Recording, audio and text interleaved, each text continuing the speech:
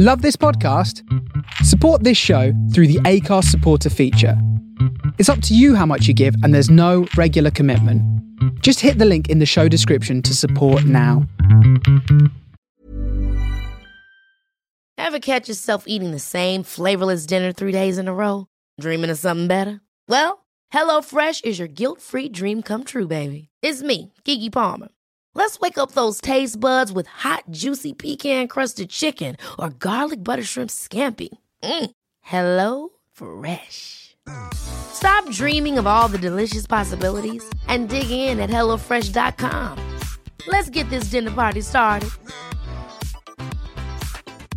I'm Sandra, and I'm just the professional your small business was looking for. But you didn't hire me because you didn't use LinkedIn Jobs. LinkedIn has professionals you can't find anywhere else, including those who aren't actively looking for a new job, but might be open to the perfect role, like me. In a given month, over 70% of LinkedIn users don't visit other leading job sites. So if you're not looking on LinkedIn, you'll miss out on great candidates like Sandra. Start hiring professionals like a professional. Post your free job on linkedin.com/achieve today. So Adelaide Fringe, as the second largest open access arts festival in the world, second only to Edinburgh Fringe, is a pretty amazing beast. So comparatively, Edinburgh Fringe has just over 3,000 events, I think, and last year Adelaide Fringe had just under 1,200. So we're imagining that in 2018 we'll crack 1,200 events. So it's a little over a third of the size, but it feels just as big at times. So we have, similar to Edinburgh, a lot of major venues that operate. Like Assembly or Underbelly or Pleasance. We have our own kind of brand of those sorts of big hubs. A lot of them are outdoor venues that pop up during the time of the Fringe and are not otherwise there. So very similar to the feel of some of those major big fours in Edinburgh. But the kind of work that Adelaide Fringe presents is very similar to Edinburgh. It just has a more Australian flavour. So I guess all the people from the UK that come up to Edinburgh Fringe, we have all those people come from all the states in Australia.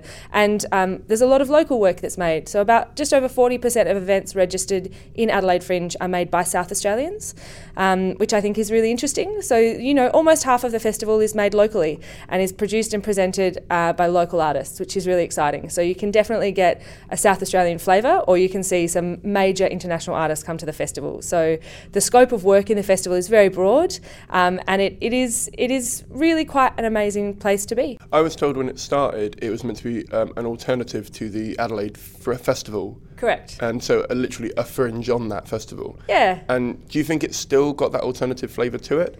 I think it definitely does. I think in the same way to Edinburgh, I think it has a very similar history to Edinburgh Fringe in terms of, people that just rocked up and couldn't perform in the Edinburgh Festival, so they just started a Fringe Festival. I think that there's definitely a uniqueness and an independence about it. There's definitely a lot of artists doing their own thing, being really interesting, being really outside of the box and presenting work that is really unique and very Fringe and very unlike Adelaide Festival. So those two festivals now operate with a very different flavour. What would you say is the primary differences in the flavour then, as you put it? I would say the size of venues is one thing. I think with Adelaide Fringe, you can walk into a 20-seat venue and see something that changes your life. And you can walk out of that room 55 minutes later and see the world in a different way. And I think you can do that with Adelaide Festival, but you're seeing it with 2,000 other people. Or you experience something that is quite elite, something that is clearly got a lot of bells and whistles. It's an expensive production. Do you know what I mean? Where the way you experience Pina Bausch is very different to the way you would experience Betty Grumble. But both of those things will change your life infinitely. And so I think the time, the place, and the kind of the aesthetics of those festivals and the works presented in them affect how you see the world and how you interact with that art. And so I think that's what gives Fringe a really important identity, is that it isn't about big sets, big props, flashy lights. It's about connecting with the artist and the artistic work in a somewhat intimate environment. So would you, I'm just trying to work out whether a performer at the Fringe would aspire to, I don't want to say progress maybe, because that's maybe the wrong word, but to the bigger venues at the festival? Or do you think the kind of people that would come to your Fringe would be the kind of people that like doing smaller, more intimate spaces and doing less mainstream stuff that you might see at the festival? I think a bit of both. Okay. I think there would definitely be artists that are looking at a trajectory that would include major international festivals. And we've definitely seen that happen. Like, we've definitely seen artists start in a fringe festival environment and move into the international circuit. But I think there would also be artists at the other end of the spectrum who are there purely to make work for people that want to experience something that's different, something that isn't that mainstream audience, or something that has its own time and place and exists only in that space. So I think a lot of the sort of international festivals, they tour work and it is the same. You can see it in Berlin, in New York, in Adelaide, and you will see exactly the same production. Just the colour of the chair that you sit in is maybe a little different, but it'll probably still be a really comfortable velvet seat. But sometimes you see stuff at Adelaide Fringe, and that is the only time that will ever exist. And it will only exist in that period and that space and that one place and time of the artist's kind of headspace almost, you know, and then it disappears and it goes away. And I think there are artists that make work specifically for that. They make it to exist only in that time and place and only for that limited amount of people, and then it just disappears and it's gone again, and they start doing something different, or writing a new show, or collaborating with someone else. So there's definitely both ends of the spectrum, and I think there would be artists that do aspire to move into that mainstream world, absolutely, but I think there are just as many artists that will just spend their artistic career working on work for fringe festivals. I think that's the thing I really like about Edinburgh in particular, because I don't see it so much in like smaller festivals around this country, is people come up here and go, I'm going to create a moment for a month. I'm going to do this show and then I'm just going to throw it away, and I don't want to tour it, or I don't want to take it around because I don't know what the venue will be like. Yeah. And it's quite nice like that. So you guys are open access? Correct. But you don't have a free fringe? Correct. Yeah, and we get that question a lot. The free fringe is a really interesting model here, and I think that Adelaide Fringe doesn't have it for a number of reasons. It has been tried by people in the past, although not sort of under any official capacity that the festival has kind of governed under its umbrella. But, you know, artists will be artists, and there's always been that moment. But culturally, Australia, we have a different way of looking at money, I think. We're definitely a nation that doesn't traditionally tip. We don't really understand the idea of giving money, like free means free. And so if you ask $20, someone pays $20. There's a real culture of not getting ripped off, knowing what something's worth, and you know, the fairness of a price being a price. So I think there's a difficulty within the cultural relevance of a free fringe. The other thing that we struggle with is that culturally, I feel Australians definitely think free is substandard. So they would think that free is not as good as a $20 ticket. So free means bad, basically. So you're always going to buy an expensive, like the more expensive the product is, the better it is. There's not that kind of ideology around taking a risk, seeing what it's worth and paying at the end. There's definitely a thought process of going, oh, free, oh, whatever, it must be terrible. Whereas if you've got a $20 ticket, you're going to go, oh, well, that's going to be okay. If it's a $50 ticket, you're going to be in for the night of your life, you know? So I think I think we have a conflict culturally with the way that Australians use and spend their money, and the way that kind of finance in the retail industry, at least, is communicated. So I think the free fringe would definitely, it would have to be communicated really clearly. I think the word free needs to never be used. If it was ever to be successful, it would be pay what you want fringe, or pay at the end fringe. So I think those kinds of words would be really important in communicating to the local audience, knowing that unlike Edinburgh, about 95% of people that purchase tickets in Adelaide are from South Australia. So Edinburgh has a huge tourism market, which Adelaide Fringe is working on, and we've got a massive campaign here at the moment trying to bring people out to Australia, and we'll continue to do interstate and international kind of audience development campaigns. But as it stands, Adelaide's audience is very local. So, you know, here I've sat in so many shows with American tourists, like I can't tell you how many of them, and European tourists, and so many people from London. I feel like everybody I meet isn't from Edinburgh. So I think there's a real kind of an influx of tourism and cultures that do understand the world of tipping, and free isn't free, and that money potentially doesn't state something's worth. It's just how much it costs. so I think we've got a few cultural barriers to get across, but I think that here, experiencing the model, I've been really excited by it, and I think it opens up an accessibility. I think one of the things that Adelaide Fringe can do better is working on the accessibility of the Fringe for low socioeconomic kind of standards and people who are operating in low budgets, and I think that increasing accessibility to those areas and those people and those communities is really important, and the free Fringe or the pay-as-you-want Fringe could be a really excellent vehicle to enter into those communities and people that would otherwise not be able to afford a $20 or a $30 ticket. Well, here, I don't know how many things you've seen and the average price of stuff. For me personally, I try to keep my tickets around £5-6, and for me that feels pretty reasonable, and it feels like it's not a price too many people out, and I quite like it as a round number to be able to say it's $5 kind of thing. Yeah. You kept saying stuff like $20 or $30. Now, we talked about exchange rates just before we started, and we're not going to say, oh, it's $1 is worth this, now, because obviously that will fluctuate. How much are the average ticket prices, and how would you explain to someone who's never been to an Australian Fringe Festival how to price a ticket then, in order for it to A, look like the amount that it's meant to be valued at, but B, so they don't price themselves out based on their experience or whatever they're doing? Sure. So typically Adelaide Fringe is a lot more expensive than here, definitely. I can't tell you how many times I've walked up to a box office and paid £5 and thought, gee, that's unreasonable. Why is that £5? How are these people surviving? So in terms of So are you comparing prices to Edinburgh or to the Adelaide Festival? To Adelaide Fringe and Edinburgh Fringe. Okay, sorry. So I think as a very similar market, Edinburgh Fringe, tickets have varied for me between £5 and I think the most expensive one I've bought is $14.50, which for us is still like a $26 ticket, which is so cheap, which are at a conversion rate. But in Australia, so for Adelaide Fringe in 2017, our average ticket price was $34.72 for a full price and $29.08 for a concession price. Okay. So that's obviously the average across the whole festival. So there's some that would be a lot less than that and some that would be a lot more than that, but it's definitely gives you an idea of what people are paying in that festival. I think my advice to anyone who's coming to an Australian festival and wants to understand the ticket price would be to find a program online from the year prior to the year they're looking at and look at what other people doing what they're doing are charging. I think we definitely find at Adelaide Fringe that international artists come out and price themselves too cheap. They're just too cheap and then they can't make money because Australia is really expensive.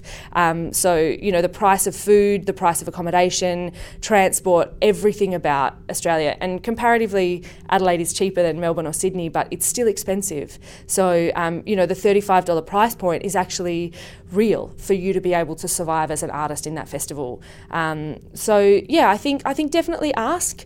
I mean, at Adelaide Fringe, we have an amazing artist services team that will answer your phone call and can give you, all the statistics about how much, comedians were charging last year. What level of comedian are you at? Is this your first festival? Well, here's an example of someone who did their first festival last year who was from Edinburgh and they charged $25 full price, $22 concession. So then you might be able to go, well, that sounds like I might be able to get that audience. So I think definitely always ask the question, especially with Adelaide Fringe. We have a dedicated artist services team that are literally there all the time to answer that question for you. So never be afraid to call. And I know that, Perth and Melbourne and all of the other fringes around Australia are similar and they will always support you to make really good choices. But I would definitely encourage every artist to never undervalue their work. I think from street performers right through to, the elite opera performances, I think that it is really important that we as a community of creators, makers and producers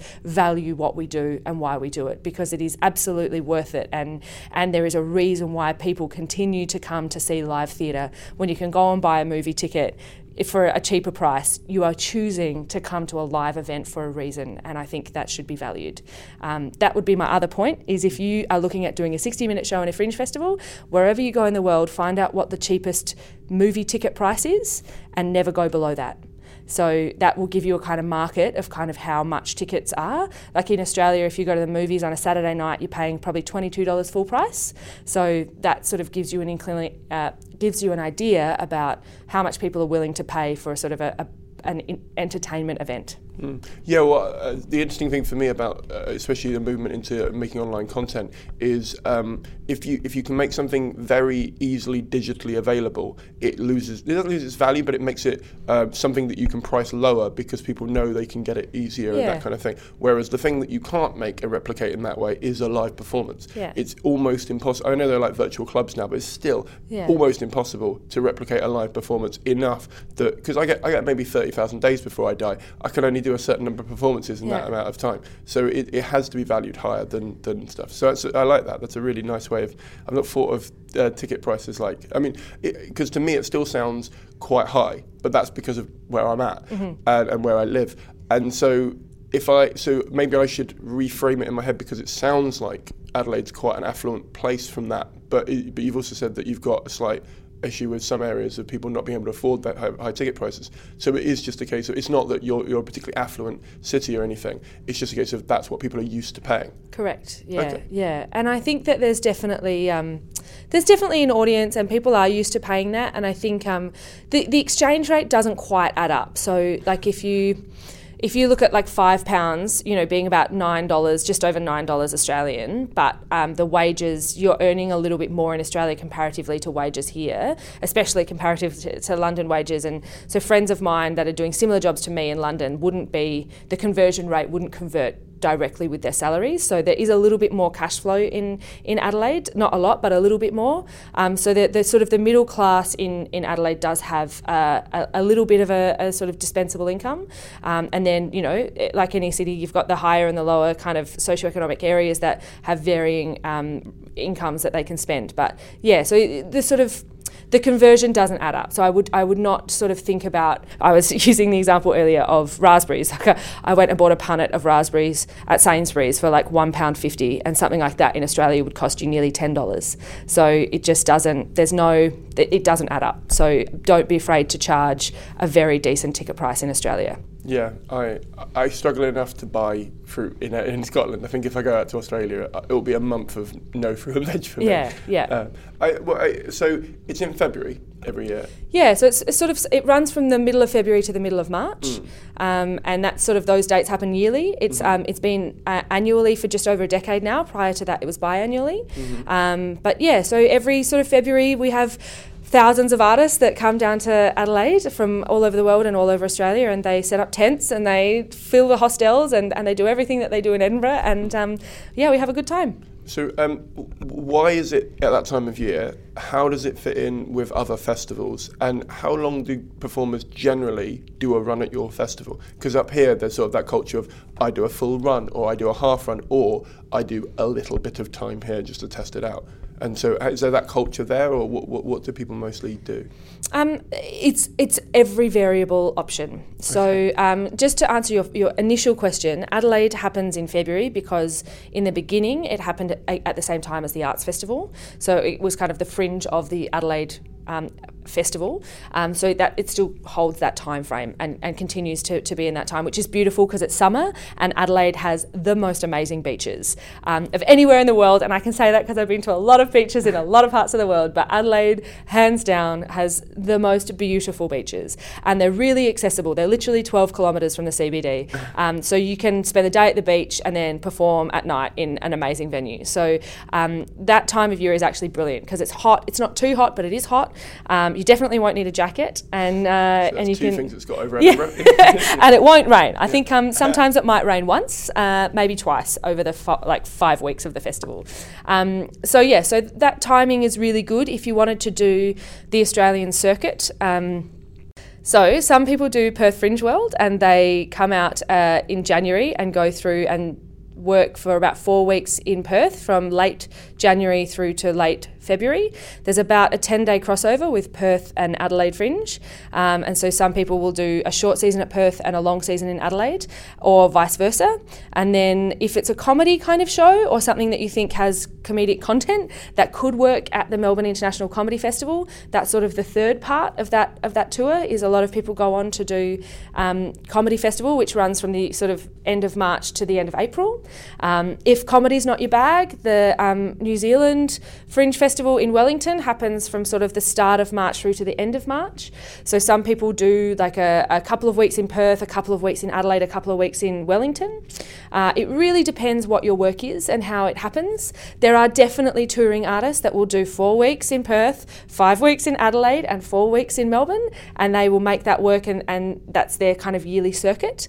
And that can work, but it's a hard slog. So yeah, I think there are lots of options within that, and there's lots of little things that you can do in between, like there's a comedy festival in Brisbane, and there's things that happen in Sydney afterwards, and so there's lots of kind of little weekend or short stints that happen in between those festivals as well that you could look into. But they're the main kind of three that the comedy, especially the comedy world, will do, is Perth Fringe World starting sort of mid-January, coming across to Adelaide mid-February, then going on to Melbourne mid-March. And what's your relationship with the other two festivals either side of you? Yeah, so I spent a decade working at Melbourne International Comedy Festival, having only recently joined the Adelaide Fringe team. So I wholeheartedly love it and have seen it be really fruitful for a lot of artists. And it's a really nice way to kind of end that circuit. But again, it is for comedy, so it's not for the theatre makers or the people that are doing something that's quite dramatic or, like contemporary dance doesn't work at Comedy Festival. Not that I've seen anyway, I'm sure it's possible. But yeah, so there's if you're in that sort of stand-up or physical theatre or clowning market, then Comedy Festival is great for you. And then prior to that, I've been to Perth Fringe a couple of times. I've never worked for them, but I know that they do some great stuff, and the kind of economy of Perth Fringe is quite remarkable, given that it's only 7 years old and it's already got over 800 events. It's a pretty amazing beast, and it is growing at an exponential rate. And there's definitely some audiences that are coming out regularly every year to support the Fringe, and so I think it could be a really great option to do those three festivals. Visa-wise, which is like quite an important and tricky situation for a lot of performers, especially coming over from England to Australia.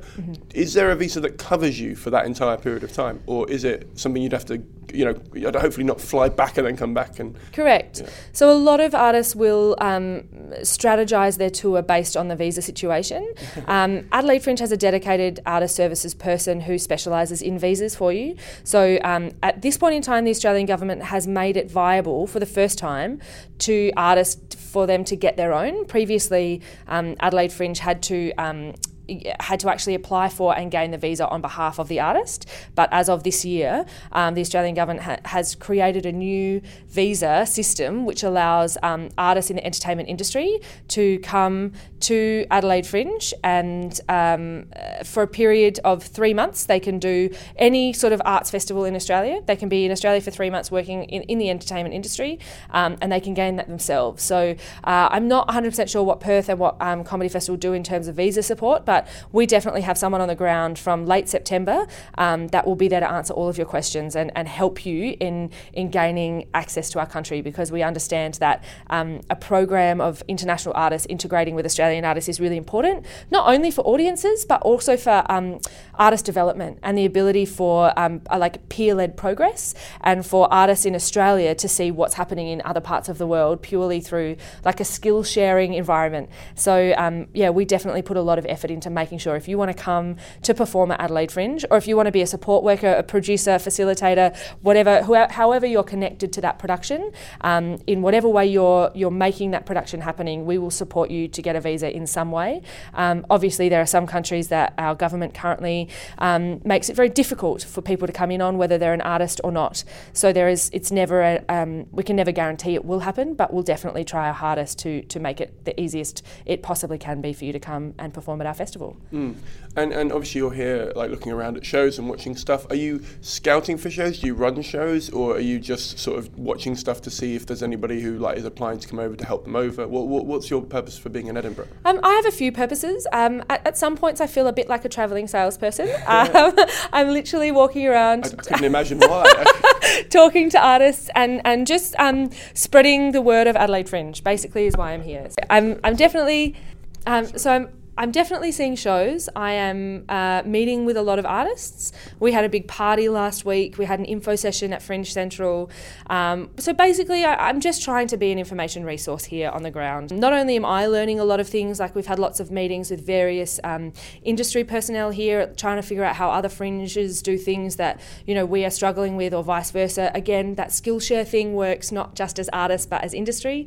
So I've been meeting with lots of industry. I've been meeting with lots of people that do what I do in other festivals or other countries, trying to learn about how they do their job, so that I can sort of, you know, learn through their processes.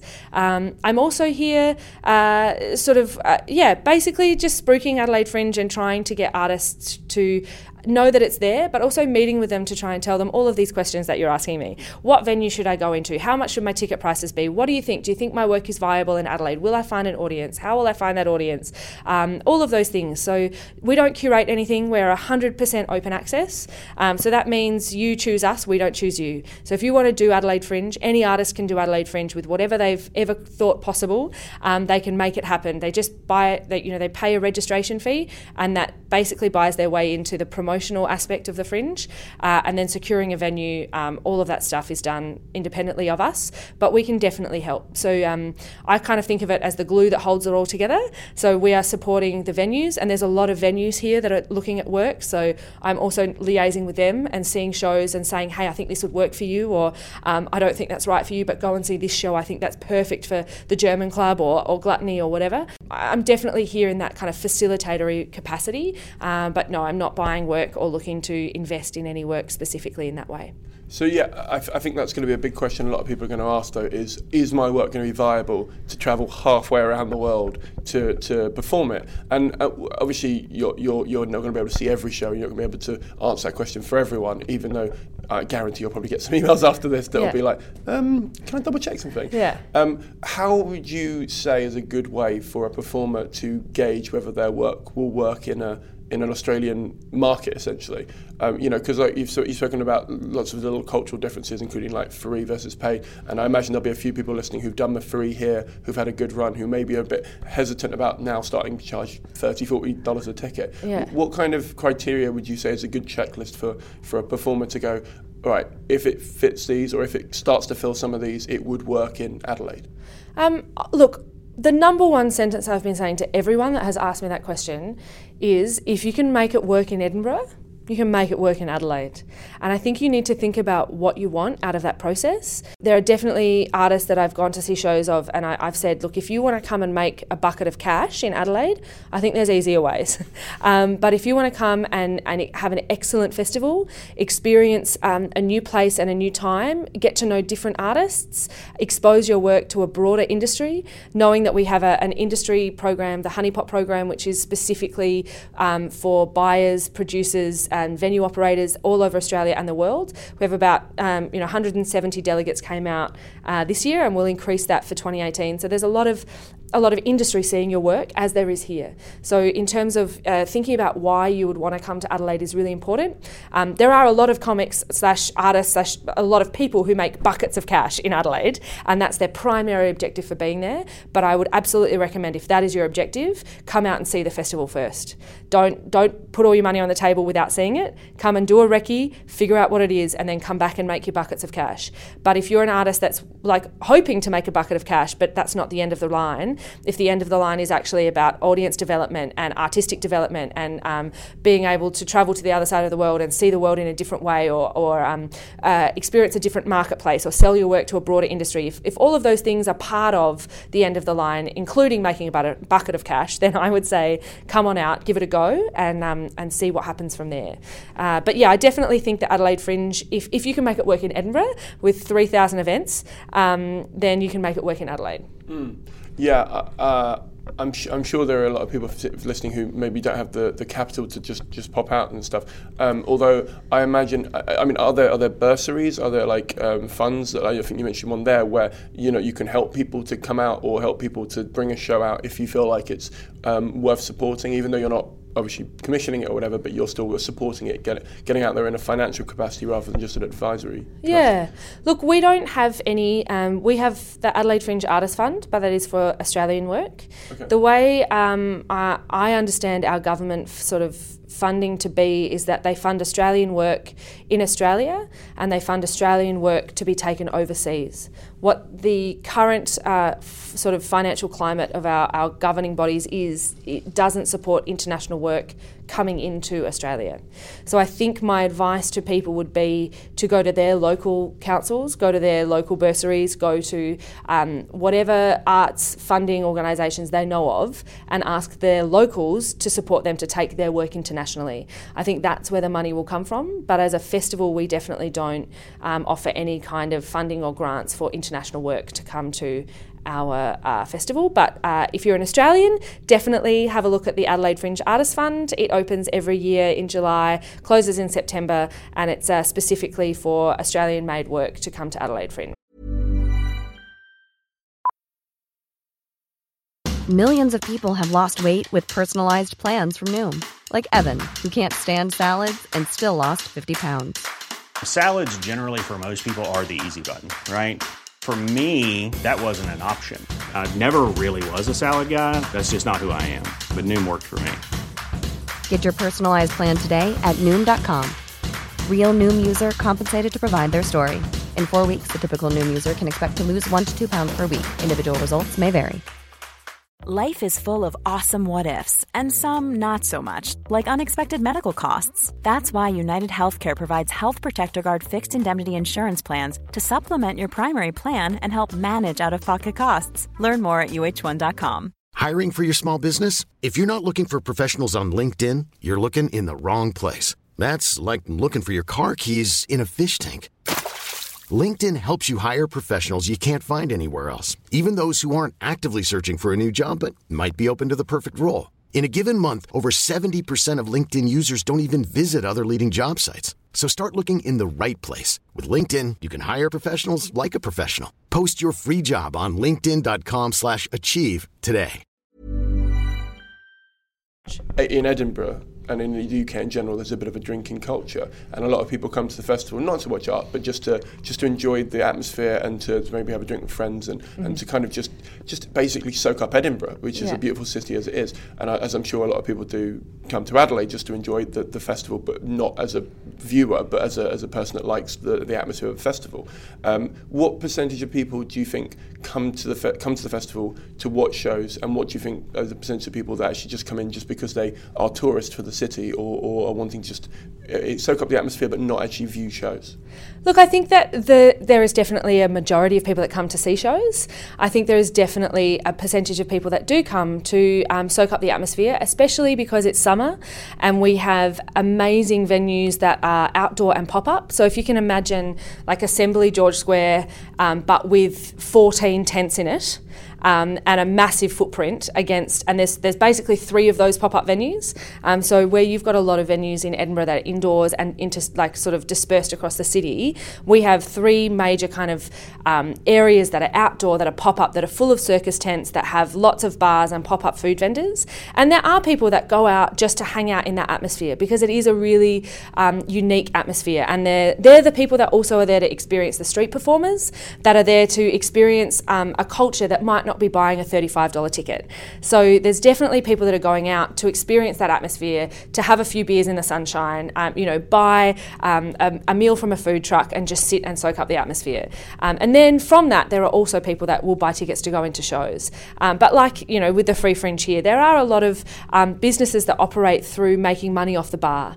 And I don't know the economics of those venues, but I know that a part of their profits and the sustainability of their business model comes from running those bars. So one of the jobs that I have to do is make sure that there's enough venues for all of the artists. And part of that is making sure that the venue operators we already have operate in a sustainable way. So without them, we would lose all of those venues, and then artists wouldn't have venues. And so then the venues that we did have would hike up their prices because there'd be, a demand in the market and they could charge it, and then everyone's going to lose out. So I think as much as you look at it from a sort of, those venues aren't supporting the independent artists, artist and people are just coming out to drink and that's not good enough. I think that there's a much bigger picture at play here, and the bigger picture at play is that, you know, these people are there to make money, as many people are, but they are also there to support the artists and to operate venues and to provide a place for artists to perform, and we need that,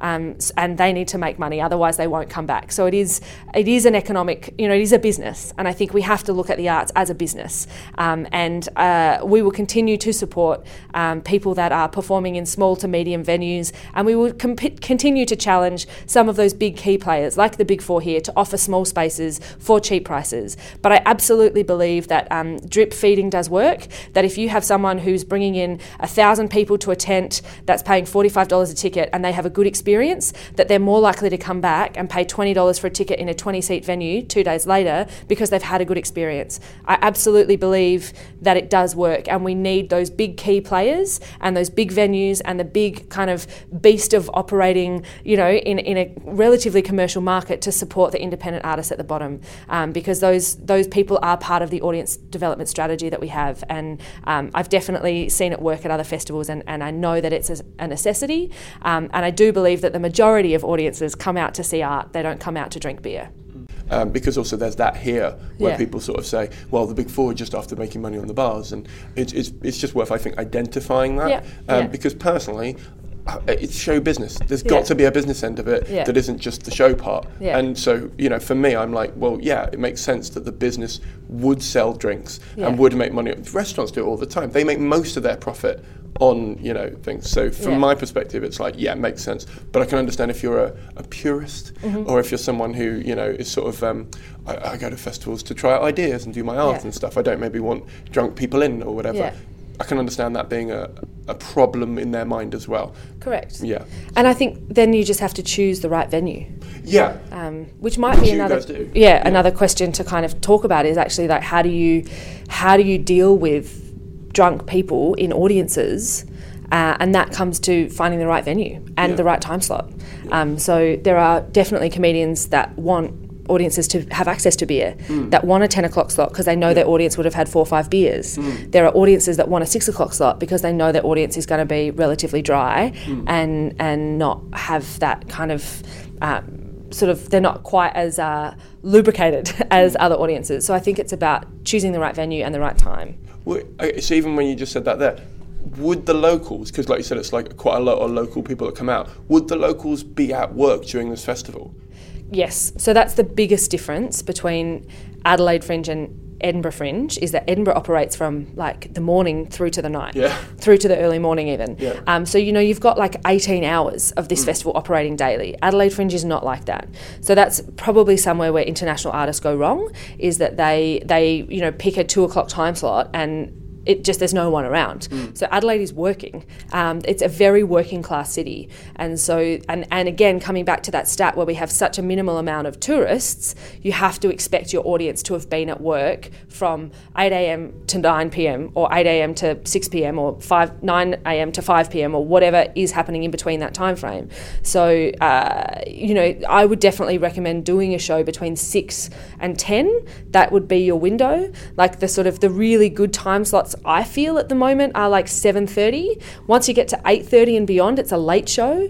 But like there's a lot of people who finish work at 5 in the city that want to catch a 6 o'clock show and go to dinner after. So 6 o'clock isn't a bad time slot. But yeah, definitely you're able to come to Adelaide and spend the days at the beach, chilling out, doing whatever you need to do, and you won't be doing spots. You won't be doing 5 spots a day.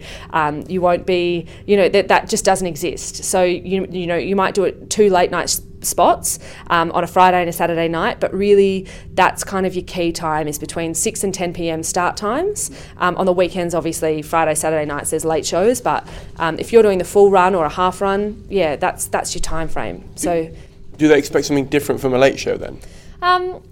Do they expect something different from a late show? Is a very good question. I would.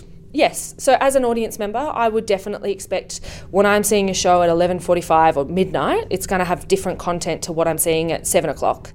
But again, there's different things, like especially as you get to the end of the festival when people are putting on extra shows. I think, it depends on the show, but I would definitely think that late shows would have a different flavour. Okay, yeah, because here I've seen some late shows that are very family friendly and very nice, but it's just because that's time slot they got. But I presume with yours, you would kind of advise if you're, I don't want to say edgy or risky, because those are such weirdly loaded words now with no, you know, sort of backing to them, because everyone's got their own definition. But if we said people that wanted to talk about potentially more controversial things, later in the day is better, because I assume, do families come out to the shows, or is it mainly like working just like people? And families definitely do, but they come out on the weekends. Okay. So Monday to Friday during the day is pretty quiet. I think there's a couple of our venues that run kids shows on a Friday for families that maybe don't have kids at school, etc., or for the tourist market. But yeah, generally weekends, people come out on weekends for kids shows or family kind of shows. But and during the week, families do come out as well. But it's less likely because, you know, their kids have to get up the next day to go to school. So none of Adelaide Fringe runs through school holidays. So all of those kids are going to school during the day, and, you know, the majority of the parents are working too. So it's got a different vibe, and all of the students are at university. So unlike in Edinburgh Fringe when all the students are on holidays and there's like school holidays and you've got like all of the things happening, Adelaide doesn't have any of that. So it's very much a localised audience that is working. Yeah, well, I did a preview on the 1st of August here, and I did it at 5 p.m. because I thought my show's at 5, I'll keep it at the same time.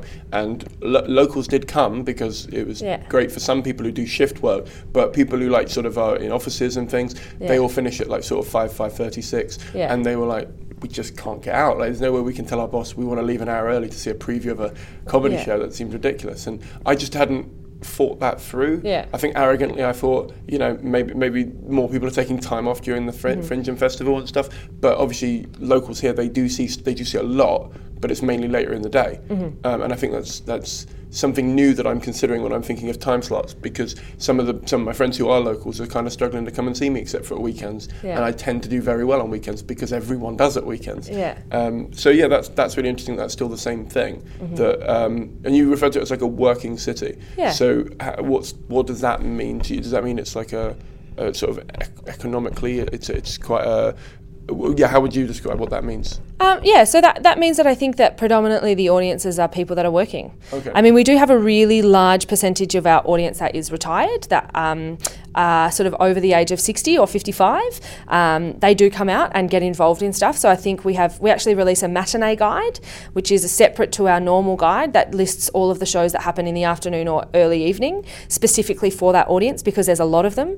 It's almost a third of the sort of audience base is an almost retired or partially retired or retired audience. So there's definitely a market for that older audience that have a disposable income that are willing to get out and play. But then the majority of our audience is that kind of like middle 20s to mid 30s kind of people who are going out to have a good night, who are potentially not families yet, who are definitely have a disposable income and are, you know, working. Have potentially households that have 2 incomes, and getting out and about. But yeah, I definitely think that there's a smaller percentage of our audience that's made up of students or people that are not working. And you said want to go out for a night, to enjoy a night. Does that mean like in Edinburgh? And again, I keep comparing it to Edinburgh only because please do. That's well. I mean, a lot of festivals don't like being compared to it. So when I interviewed the Brighton Fringe, they said we don't want to be Edinburgh. We couldn't handle that many people coming into the city.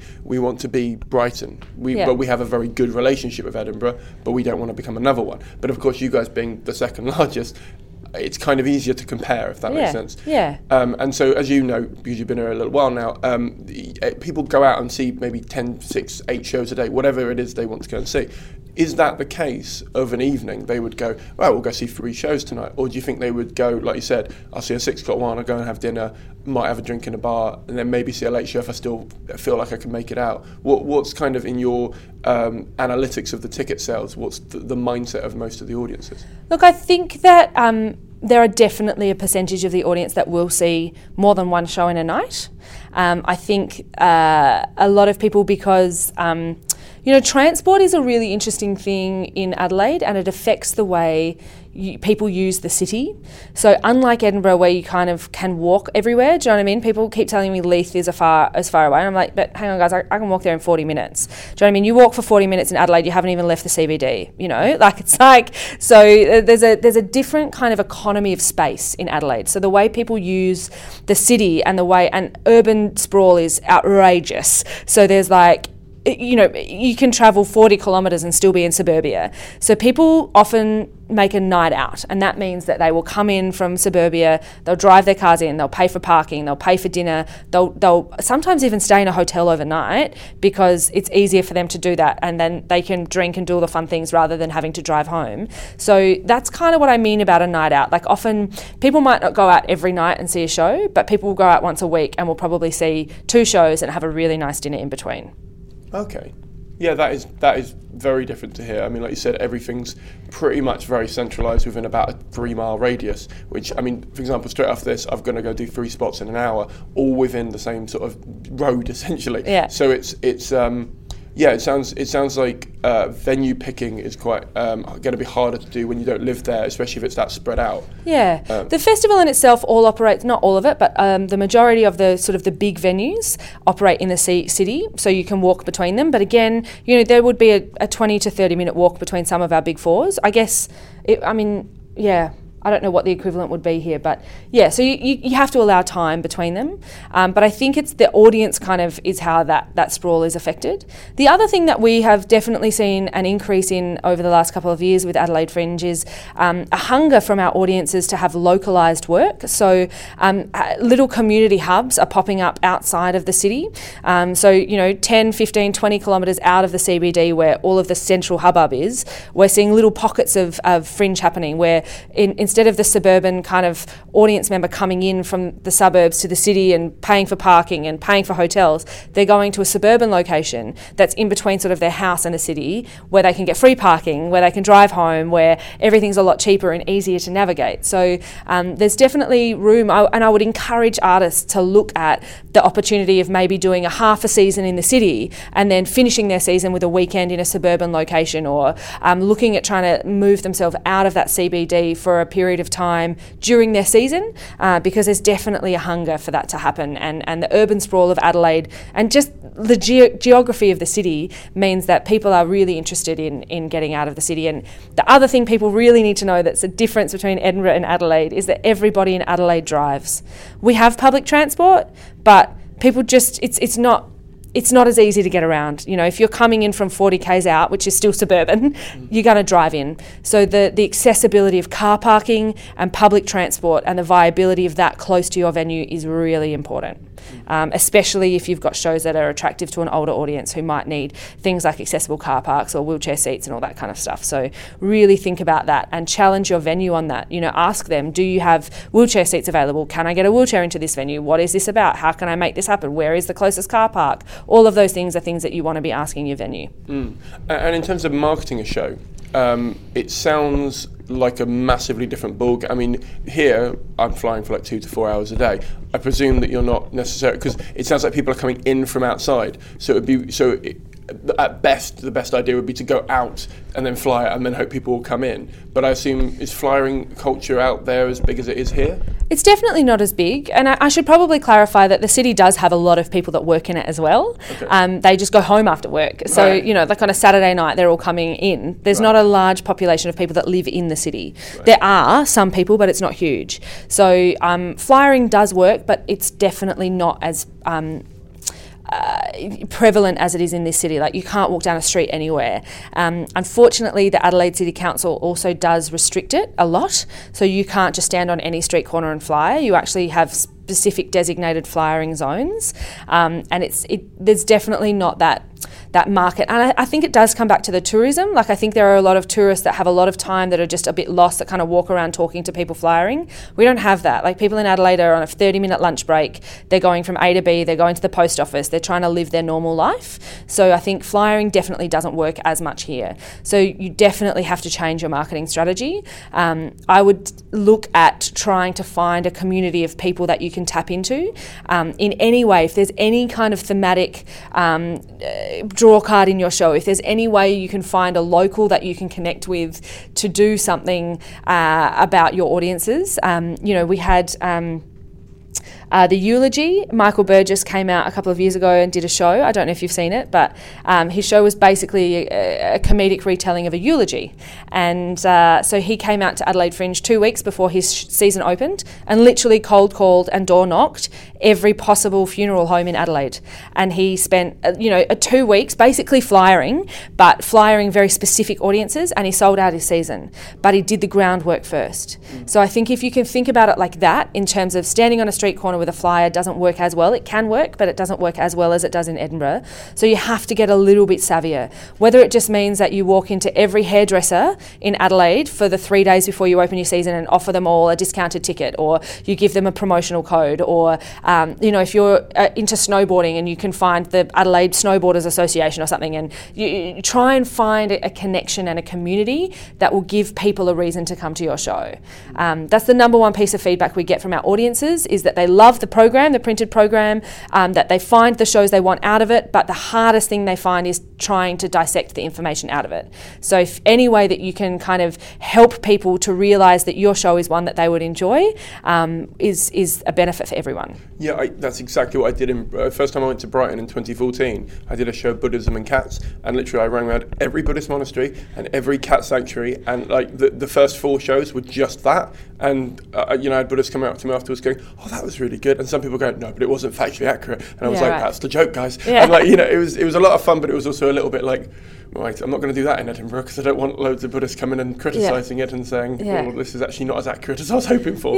But it was nice because it meant that I had a specific audience already kind of not pre-made, but you know what I mean. You're tapping into a community, and it sounds like you've got sort of a lot of sub-communities there to tap into. Is that definitely? Well, I mean, if you think about Adelaide in population comparatively to Edinburgh, we're almost 3 times the size. So Adelaide has just cracked 1.4 million residents, whereas Edinburgh's just under 500,000. So there's a lot more people there and a lot more sort of communities developing that you can tap into. So we're a third of the size, but the population is almost 3 times as large. So there is definitely audiences there that you can find. You just have to find them. And people are willing to take a risk. People are willing to get involved. It's just really overwhelming. The program is so big and it's only getting bigger. And so if you can find a way, and often people just want to meet you. They just want to meet you and be like, "Oh yeah, this is safe. I know that you're not going to get naked and rub jelly in my face." They're going to like, "Oh no, you're going to tell me some stories for an hour, and I think that's going to be great. I'll invite some friends." So it's definitely worth coming to Adelaide a little bit, like even if it's just 2 days before your first show, to really just start the word of mouth. And it's but I would definitely do some groundwork, make an e-flyer, try and Google some organisations. Even if you have nothing, if you have no connection to anything, find an organisation that has a large pool of volunteers and email them and say, "Hi, I know that you've got volunteers that work in your kitchen for the homeless. I would like to offer all of them a free ticket. Please let me know how many you want." Or, here's a promo code, you can get 2 for 1 tickets. Or, try and find a way to really fill those houses for your first 2 or 3 shows, exactly like you said about Brighton Fringe, with people that you don't know that would otherwise not be purchasing a ticket. You definitely don't want to be giving away free tickets to your friends that you're going to ask to buy tickets, but you want to be giving away tickets to people who are going to spread the word of mouth, who actually are going to turn up to your show. That's the other thing. I would absolutely discourage people pulling a bunch of paper tickets and standing and giving them away on the street, because it comes back to that value, and people won't value your work then, because they're like, "Oh, well, he just gave it to me for free, it must be terrible." So if you can actually say, "No, I want you to email me. I want you to email me and tell me your name and how many tickets you want and the night you want to come," you've started an investment. So that person's thought about it. They've gone, "Yep, actually, he was a nice guy. I think I'm going to go and see his show, and I'm going to email him." And then you can email them back and say, "Here's your ticket link. I'd love to see you there. Also, here's all my social media and my invite if you want to spread the word." So you've got an instant connection to that person, rather than you just giving them a ticket on the street and they have no investment in it. They don't really know who you are. They'll probably not come. So you really want to make sure that those people that you're offering those tickets to in the first very important shows of your season are people that are actually going to come, that are invested in you, who are going to spread the word of your show. And do you have competitions taking place during the festival? Because often here, if you get nominated, for example, for the newcomer, immediately, usually the end of your run is sold out because everyone's like, oh, who's that? Even if we know who they are, we're like, oh, I haven't seen them, I'll go see their show. So do you have competitions that help sort of break down the barrier for people to be able to quickly see, oh, that's a quality bit of work, I'll go and see it? Yeah, absolutely. So, Adelaide Fringe is definitely built on word of mouth. So our awards program is part of that, but also it's just you provide a good experience, people will come. And so there's so many people like Edinburgh that are like, they want to see the next big thing. They don't want to miss out. So if someone's seen a show that they think is good the night before, they'll go and see it the next night if they've been told it's good. So word of mouth is the real primary resource of getting bums on seats for your show. But I definitely, going back to my earlier point, I wouldn't be giving out free tickets for your whole run. Do you know what I mean? You're just looking at that very early specific time where you're inviting people to come, and ideally you'd be offering them a discount rather than a free ticket. But yeah, so Adelaide Fringe does have an awards program. So you opt into that in the AVR. The AVR is what we call our artist and venue registration. It's a digital platform that we've built specifically for artist registrations, and it has all the information you need on it. There's resources, and there's an artist magazine which has heaps of information in it that I recommend everyone downloads and has a look at. But on the AVR, you click a box to say that you'd like to be considered for the Adelaide Fringe Awards. There's a few eligibility criteria on that, so just double check that you kind of meet those criteria, but most people would. And then from that, you would have a judge come to see your show, if not more than one, and then you'd go into the process of the awards program. We operate on a weekly award structure, so we award weekly awards for all of our categories, and then at the very end of the festival we have our awards program. So I guess the weekly awards are kind of in some ways like the nominations here, but they're not a nomination, they are an award in their own right, but they're an audience development tool as well. So they're there for us to be able to communicate to Adelaide audiences that we believe this is a quality product, and that the industry delegates who have been chosen to judge the Fringe believe that is a quality product and is really a great thing that people should see. These are the last quickfire questions. Yeah. So I ask every guest these. Quickfire for me, you take as long as you need to answer them and stuff. Okay, so what do you think we'll start with this one. Who do you think is the most underrated person in the comedy industry? I'm not going to name a person. I'm going to say the independent producer. I think Australia definitely doesn't rate the need and give the financial support to the people who are working behind the scenes to make the comedians thrive. What do you think is the biggest problem with the Australian festival circuit, and how would you go about solving it? It's so far away. I think that's the biggest problem. Adelaide and the whole Australian circuit is so far away from Europe, and the distance in Australia is so massive. It's not like going from Brighton to Edinburgh. Getting from Perth to Adelaide to Melbourne is such a big distance. I can't solve that problem, but I think that's its biggest challenge. Okay. And if there's one bit of advice you want to give to a few thousand comedians who are going to listen to this for their first try to come out to Adelaide to take part in the festival, what would you say is the one bit of advice they definitely need to know? Talk to us. Absolutely call Artist Services, send us emails, find the resources. Annoy us. Annoy us. Never think that we don't want you to talk to us. We are there, we are built. There's a team of 5 people all in Artist Services that are specifically there to answer every thought you've ever had about why you should or shouldn't do Adelaide Fringe. So the biggest mistake you can make is trying to do it on your own. So if you're a performer and they've emailed you and they haven't heard back, they're not bugging you if they email again or if they follow up the email. It's you actually want them to do that. Correct. Okay. Yeah. And I'd almost go as far as to say, having only worked with this team for a short period of time, I would be very surprised if that email went unanswered. Okay. It's one of the most thorough teams I've ever had the privilege of working on, and their attention to detail and support for the artists is absolutely paramount. Great. Well, thank you very much for coming on. Thank you. That was Jo. As she said, her job at the Edinburgh Fringe was to talk up the Adelaide Festival, and I felt like she did that really well. I want to go, to be honest. If funds were possible, I would. It sounds amazing, and it's a totally different way of operating to some of the other places I've been to around the UK. Thanks for coming on, Jo, if you're listening, and if you wanted to say this to her directly or to the team, please tweet the Adelaide Fringe or her directly. All the links are in my show notes, and it helps out the show as well, because it means that when I talk to them in the future, they know people are listening. They know there is an appreciative community who care about these subjects. So if you can, and also it's nice Forget about the things that help this show. It's just nice to take a minute and you say, you know what, that person who gave Simon 2 hours of their time to come and sit down, and him who spent ages editing it down to an hour, you know what, I'm going to say thanks. I'm going to pay it forward and do something nice for that person. So if you want to do that, please do. Special thanks to JD Henshaw and the Sweets Venue team, who gave us a quiet room to record this in very early in the morning during the Edinburgh Fringe Festival 2017.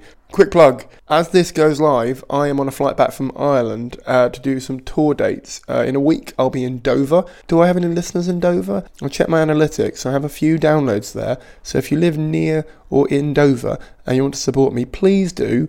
Bringing Laughter is the Best Placebo, my second solo show, to your city. I'd love to meet some more podcast listeners while I'm down there. All the details are on my website. Got a few more tour dates around the country, so if you're not in Dover, don't feel like you're being left out. So please do come and support me if you can. If you're new here, please do hit the subscribe button. If you're old here, please do consider giving us an honest review in iTunes. And either way, if you'd like to give a donation just to keep the show going, this show lives or dies on donations and the support of the community of the listeners. So if you have £1 to say thank you for this episode, just £1, I'd massively appreciate it. If everyone did it, we would be somewhere towards breaking even. So if you can't afford it, don't donate. If you can spare £1 and it's just sitting in your PayPal doing nothing, send it my way. I would really appreciate it at simonkane.co.uk. Thank you very much for listening. Thank you very much for donating. And thank you very much for sharing if you do. The Ask the Industry podcast is a Fruit That Got in Gravity's Way production for the internet.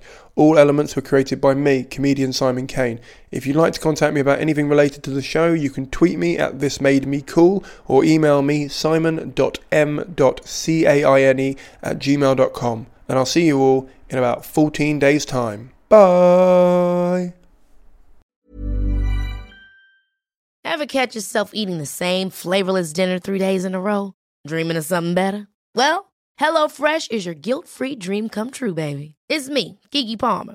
Let's wake up those taste buds with hot, juicy pecan-crusted chicken or garlic butter shrimp scampi. Hello Fresh. Stop dreaming of all the delicious possibilities and dig in at HelloFresh.com. Let's get this dinner party started. Hey, it's Paige DeSorbo from Giggly Squad. High quality fashion without the price tag. Say hello to Quince.